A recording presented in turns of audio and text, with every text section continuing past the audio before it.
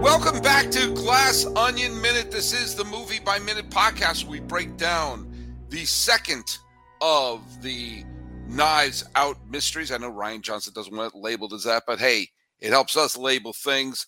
I am your host for this week. My name is Paul Francis Sullivan. I implore you to call me Sully. We break down the movie Glass Onion 1 minute of screen time per episode. And as it has been all this week, my guest host has been... That's right. I am Rick Ingham to guest again. Today's episode, we're covering minute 123, which begins with Helen picking up a glass piece of art and Miles watching her drop it with a smirk on his face and the violins going.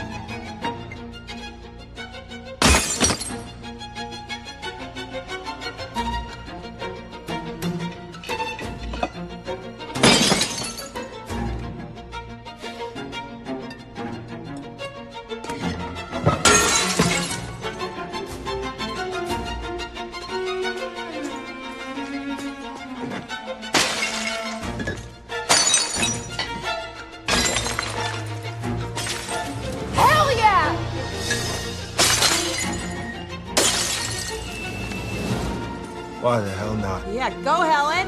All right, go Helen. And it ends with Birdie and Whiskey joining in on the fun.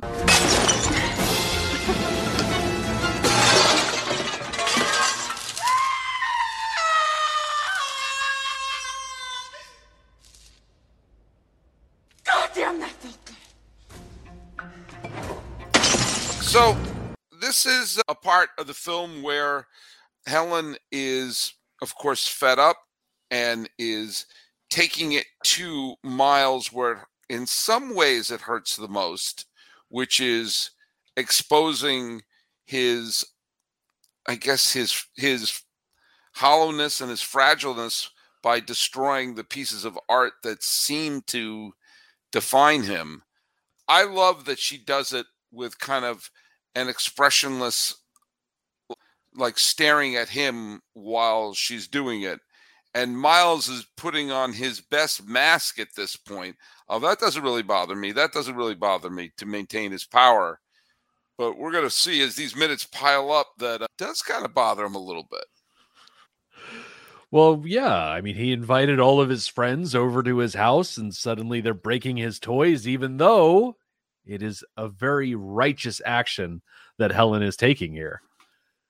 Well, and I think in some ways that, at this point, this is still Helen. It's not yet. I mean, at the end, it turns to be the other participation, but I think it's a little bit of everyone else but Helen in the previous minute has surrendered. Has admitted that we're hopeless on this. And this, they're seeing, oh, wow, she is standing up to him and is just going to keep going. Yeah, I have mixed feelings about the others joining in on this little smash party because, this is Helen's opportunity to rage against the machine. Right. And it feels a bit co-opted or co-optive. I don't know. What's the fancy way to say people that are jumping on the bandwagon here? Yeah, I mean it's appropriated. Yeah. Helen has the right to be this angry, and then all of a sudden, Whiskey voices her support. Everybody else is, oh, you want to get in on this? And they start smashing it all. It kind of feels like, hey, let's not steal Helen's thunder in this. Well, and I think it's interesting that when they're panning around and you see that no one knows how to react. Yep. And Whiskey, who is the outsider of this group, she's the plus one, and her man is dead. And so she feels like she probably has the right to have a certain amount of anger as well. But I think one of the things that we're going to see, and again, I'm kind of cheating a little bit here because I'm going to make a reference to something that happens in an upcoming minute. You're going to see that, yes, they're going to appropriate her rage to join in so many ways. doesn't that perfectly encapsulate the Destructors?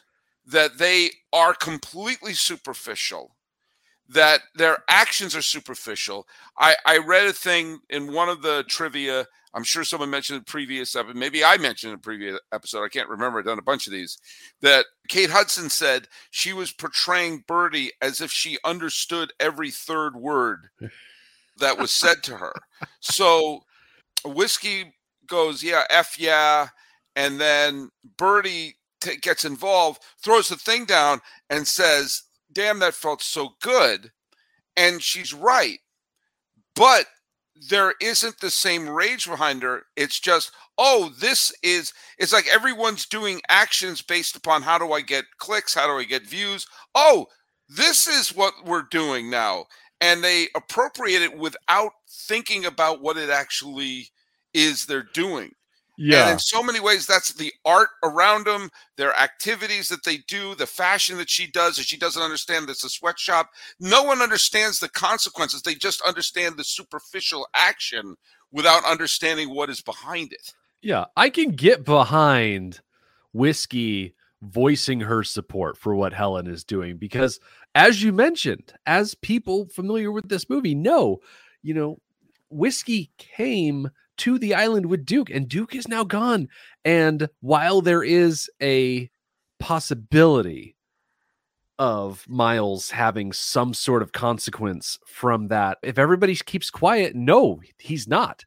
So I can see why Whiskey is like, yeah, let's start smashing things too, because that's the only way that she is ever going to get justice for what Miles did to Duke. But yeah, I love the idea that Birdie is jumping on a bandwagon because it's the thing that is pulling the most attention in the room, and Birdie wants the attention in the room. And you notice that, and this is a clue that Whiskey and Birdie are doing it for a superficial reason, and Helen is not. The clue is Helen is silent. Helen is letting the action speak for her. Helen knows that she's just raising the bar with each one. And the other two are screaming, F yeah, oh, that feels great. But that it's the action without the purpose, which again, from the beginning has been everyone, how do I create a brand? How do I create clicks without necessarily creating without any of the substance, and of which we find out, which we have learned about Miles, that he has the appearance of being a rich genius, but everyone has done the work for him, that he doesn't understand words he's saying. He doesn't understand the art that he has. He doesn't understand the art that's here, and of which some of it looks like garbage and some of it looks good, but it's like, there is no substance behind everyone else's destruction except for Helen's. Mm-hmm. Agreed. And the characters have all admitted that they are spineless, that they'd rather suck on the teat of Miles than stand up. And so I guess in all of their eyes, they're expecting Helen to acquiesce. And they don't understand how to react to someone actually standing up to Miles. So this is it's almost like they're speaking Klingon at this point. Like they don't understand this, the how someone could actually do this. As opposed to here, where there is all of the emotion behind it. But the emotion is only behind Helen, because everyone else is, and we will see again. By the way, there's another interesting thing about the remainder of the minutes that you and I are going to be doing this week, which is yesterday's, this one, we're going to have almost 4 straight minutes without Benoit Blanc, where he's not even on screen, where they don't even cut to him. Yeah, he left on Monday, and we haven't seen him since. Right, and this is an interesting. This, I think, shows a great deal of discipline from Rian Johnson as a director, because Daniel Craig is certainly the biggest star in the film. He's the one link between this film and Knives Out, And in many ways, he's the character that is drawing people into the theater to see this funky mystery. And you could very well have had him in the corner going, "Oh, I declare." No, he's not there. This is Helen's moment, and putting the biggest star in the movie in this scene would be a monumental distraction from what is going on here. And I think on a piece of mainstream Hollywood entertainment with a major household name movie star at the lead, to be able to have this sustained amount of time trusting the film to Janelle Monáe, that is, I don't know, that takes some discipline and some guts. Yeah. But tell me, what do you think about, what's your main when you see Claire and Lionel kind of looking at each other? They've been the ones who are for the lack of a better word, the closest logical ones of the Destructors. What was your take on when you see them during this whole thing, as opposed to Whiskey and Birdie, who jump into the fray superficially? Well, you definitely get the sense that they don't necessarily condone destruction on this level, but I do get the sense that they're able to understand that, hey, if this is the only type of justice that Helen is going to receive because of their combined silence, that she is owed that much. Yeah. I'd like to think that they're able to think it through that clearly.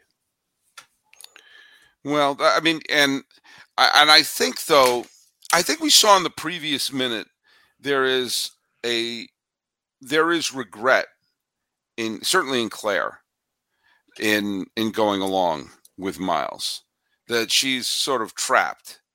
And the thing, the how I interpreted the looks that she was giving was, it hadn't even occurred to her that this could be a way out. That this sort of complete and crazed defiance of Miles is even something that's on the table. And I just think that you'll see, again, next minute, you're going to see the destruction, and you're also going to see the turn in the characters. But I think there is a certain amount of, I don't know, maybe I feel there's more humanity in Claire than in some of the other characters. I think that she's closer to being a decent person than everyone else. But like all politicians, in a way, she had to make the Faustian decision of, do I want the power or do I want the truth? I think she has more of a capability. Like, I think Birdie is lost. I don't think there's any hope for Birdie. There's no redeeming of her as a human being. But I think there is for Claire, if she had stood up earlier in life the way that Helen has. So, yeah, I could see that. All right, we'll look at. Have you and I talked about? There's a third one. They're doing a third one. Really? Yeah, they're gonna make a, and it's gonna, and Ryan, because Rian Johnson just didn't want to put the Knives Out mystery subtitle on the poster. But sorry, Ryan, that helps publicity. It doesn't say it in the movie, but it says it on the poster. So I will say this, Rian Johnson, there will be a third Knives Out mystery. And hopefully it comes along in this same format, because I'd like a totally different cast in each film and a totally different setting. I had said in another one, I would love to see one in a winter setting. We've seen kind of the New England autumn. We've seen the Greek Isle for a summer. I would love to see a snowy mountain, maybe something in Switzerland, or something with almost a holiday feel to it. I think would be kind of neat. Yeah. But what would you be looking for to a third Knives Out, and where would you like to see it go? Oh, I would love to springboard off of that idea of each mystery being set in a different season.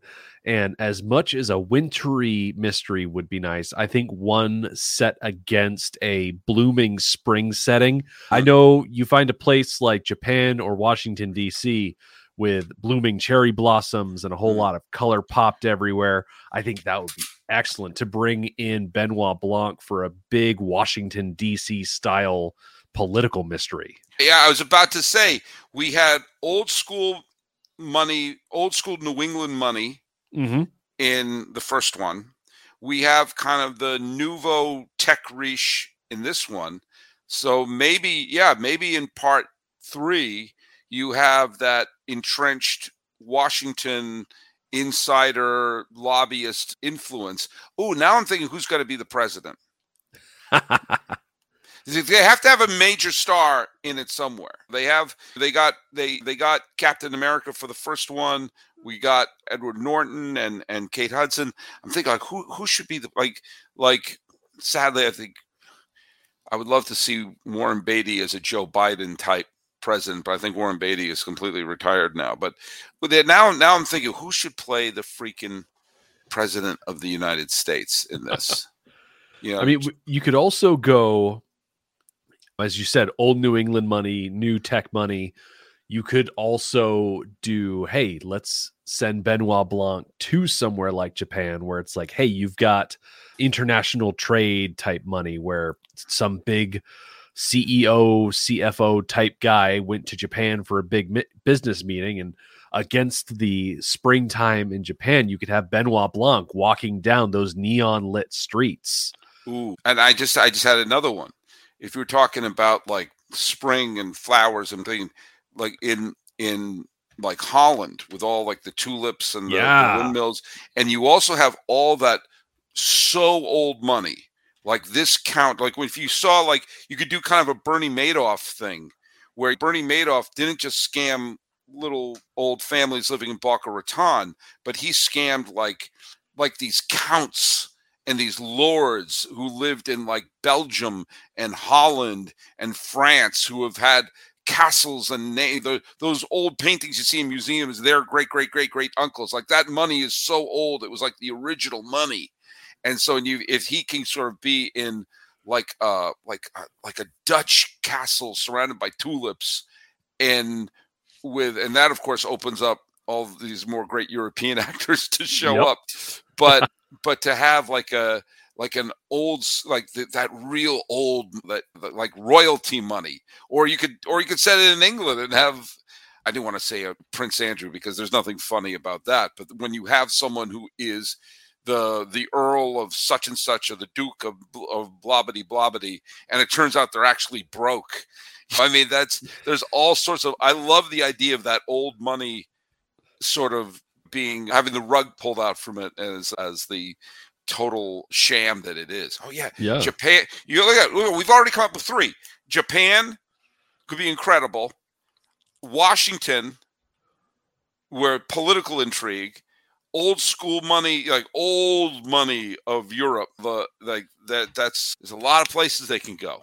God, this is gonna be great. We're gonna keep having more Knives Out minute movies every 3 or 4 years. It's gonna be fantastic. Oh, and I think it'd be really fun in a third Benoit Blanc mystery, maybe introduce a rival detective for Benoit Blanc to go up against. I don't know. I've been watching a lot of Christopher Lambert lately. Let's bring Christopher Lambert in as a rival detective. If they're in that Holland setting we were talking about, you can have, Benoit Blanc shows up on the scene. He's about to say something pithy, and all of a sudden you get this other pithy saying from off screen, whip pan over to Christopher Lambert. Well, we need Jean Reno in it somewhere. Absolutely. We need Juliette Binoche in it somewhere. What was the name of the dude from the start? Do you ever see Lupin, the Netflix show? What the hell is the name of the lead actor from Lupin? He's great. He's a French actor. Omar Sy? Who are you thinking of? Yes. Yeah. Omar Sy. Yeah, he's fantastic. Have him show up. Yeah. Look at this, folks. Just get what? Because it's called a finder's fee. Yeah. Let's put a Sarsgaard in there for good measure. Oh yeah, that's the law. There are enough of them. We can fish one of them. Yeah, out. Absolutely. Well, and throw a Hemsworth in, because we need to have that connection to the Marvel Cinematic Universe that is completely against tight thrown in there. Yeah. Hey, I know who should play a rival detective, because she's always great, And it would be great to see her head-to-head with Daniel Craig as Glenn Close. Ooh, yes. Get Glenn Close in there. That would be spectacular. Look at this. Now all you need to do is write a movie. It'd be the last one you expect to see show up. Yeah. Yeah. I'm digging this. I'm really digging this. Look at Rick. This is great. We've come out with Knives Out parts 3, 4, and 5. It's not too shabby. Not too shabby. But hey, tell people where they can follow you out there. Absolutely. If people want to hear more of my voice, you can check out the Mad Max Minute, where me and my co-host Julia cut through the Mad Max movies one at a time. But more recently, as I mentioned, I've been watching a lot of Christopher Lambert for my other podcast called Sword Boys Cut by Cut, where me, Jonathan from Minute Impossible, and Robin from Karate Kid Minute, we are going through your favorite 70s, 80s, 90s sword movies cut by cut. That would be Highlander. So yeah, Highlander was the first. Beastmaster after that. We're going to do Hawk the Slayer and all sorts of other random sword and sorcery movies. And it's going to be fun. And by the way, I just inadvertently made a connection that Christopher Lambert was Tarzan in Greystoke off of Andy McDowell, who was dubbed over by Glenn Close. It's Andy McDowell acting and Glenn Close's voice. If you watch Greystoke, which is directed by Hugh Hudson, who also did Chariots of Fire. It is absolutely surreal to see Andy McDowell speak and Glenn Close's sound, which makes me think maybe they should cast Glenn Close, but dub her with Andy McDowell, just to sort of align the universe. In fact, I wish I was a movie director, because Glenn Close will do strange cameos in movies every once in a while, most famously as a pirate in Hook. But I think it would be so fun to just inexplicably Glenn Close, but we ADR Andy McDowell, and then get Andy McDowell and ADR Glenn Close, just to sort of mess everything up there. But do you want to know the absolute weirdest one of those? They're Harvey Keitel. We all know who Harvey Keitel is, obviously. Yep. He was in the film called Saturn III, which was a kind of an Alien ripoff that came out, I'm guessing, 1980. And it starred Kirk Douglas and Farrah Fawcett and Harvey Keitel. And they're on some sort of space station in the rings of Saturn. And Harvey Keitel is a crazed scientist, and he builds a robot that goes berserk. So the robot acts like the alien in Alien and kills everyone. But for whatever, and Harvey Keitel at that point was not an obscure actor. He had already done Mean Streets. He had already done Taxi Driver. He had already been in several movies. And he's in the film, and the actor Roy Dotrice, I think was his name, he's best known for playing the father in Amadeus. He was Mozart's father.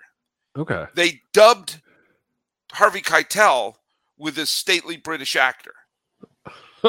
So there's Harvey Keitel shortly after he was fired from Apocalypse Now on a space station with Farrah Fawcett and Kirk Douglas speaking with a stately British accent.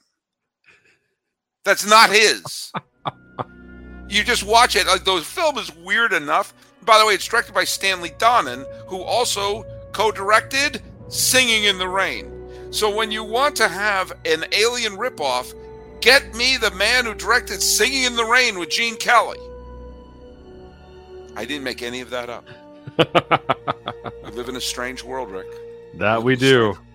Well, tell you what, listen, if you find this podcast, we're going to throw all sorts of stuff like that at you. Visit us on Twitter at Glass Onion Min, all one word. And we're going to be here. We got 2 more episodes. We're going to have 2 more episodes to go. Stuff is going to be destroyed, but we're going to find that it no longer is as fun or as easy to dismiss as it was when we picked this up here on Glass Onion Minute.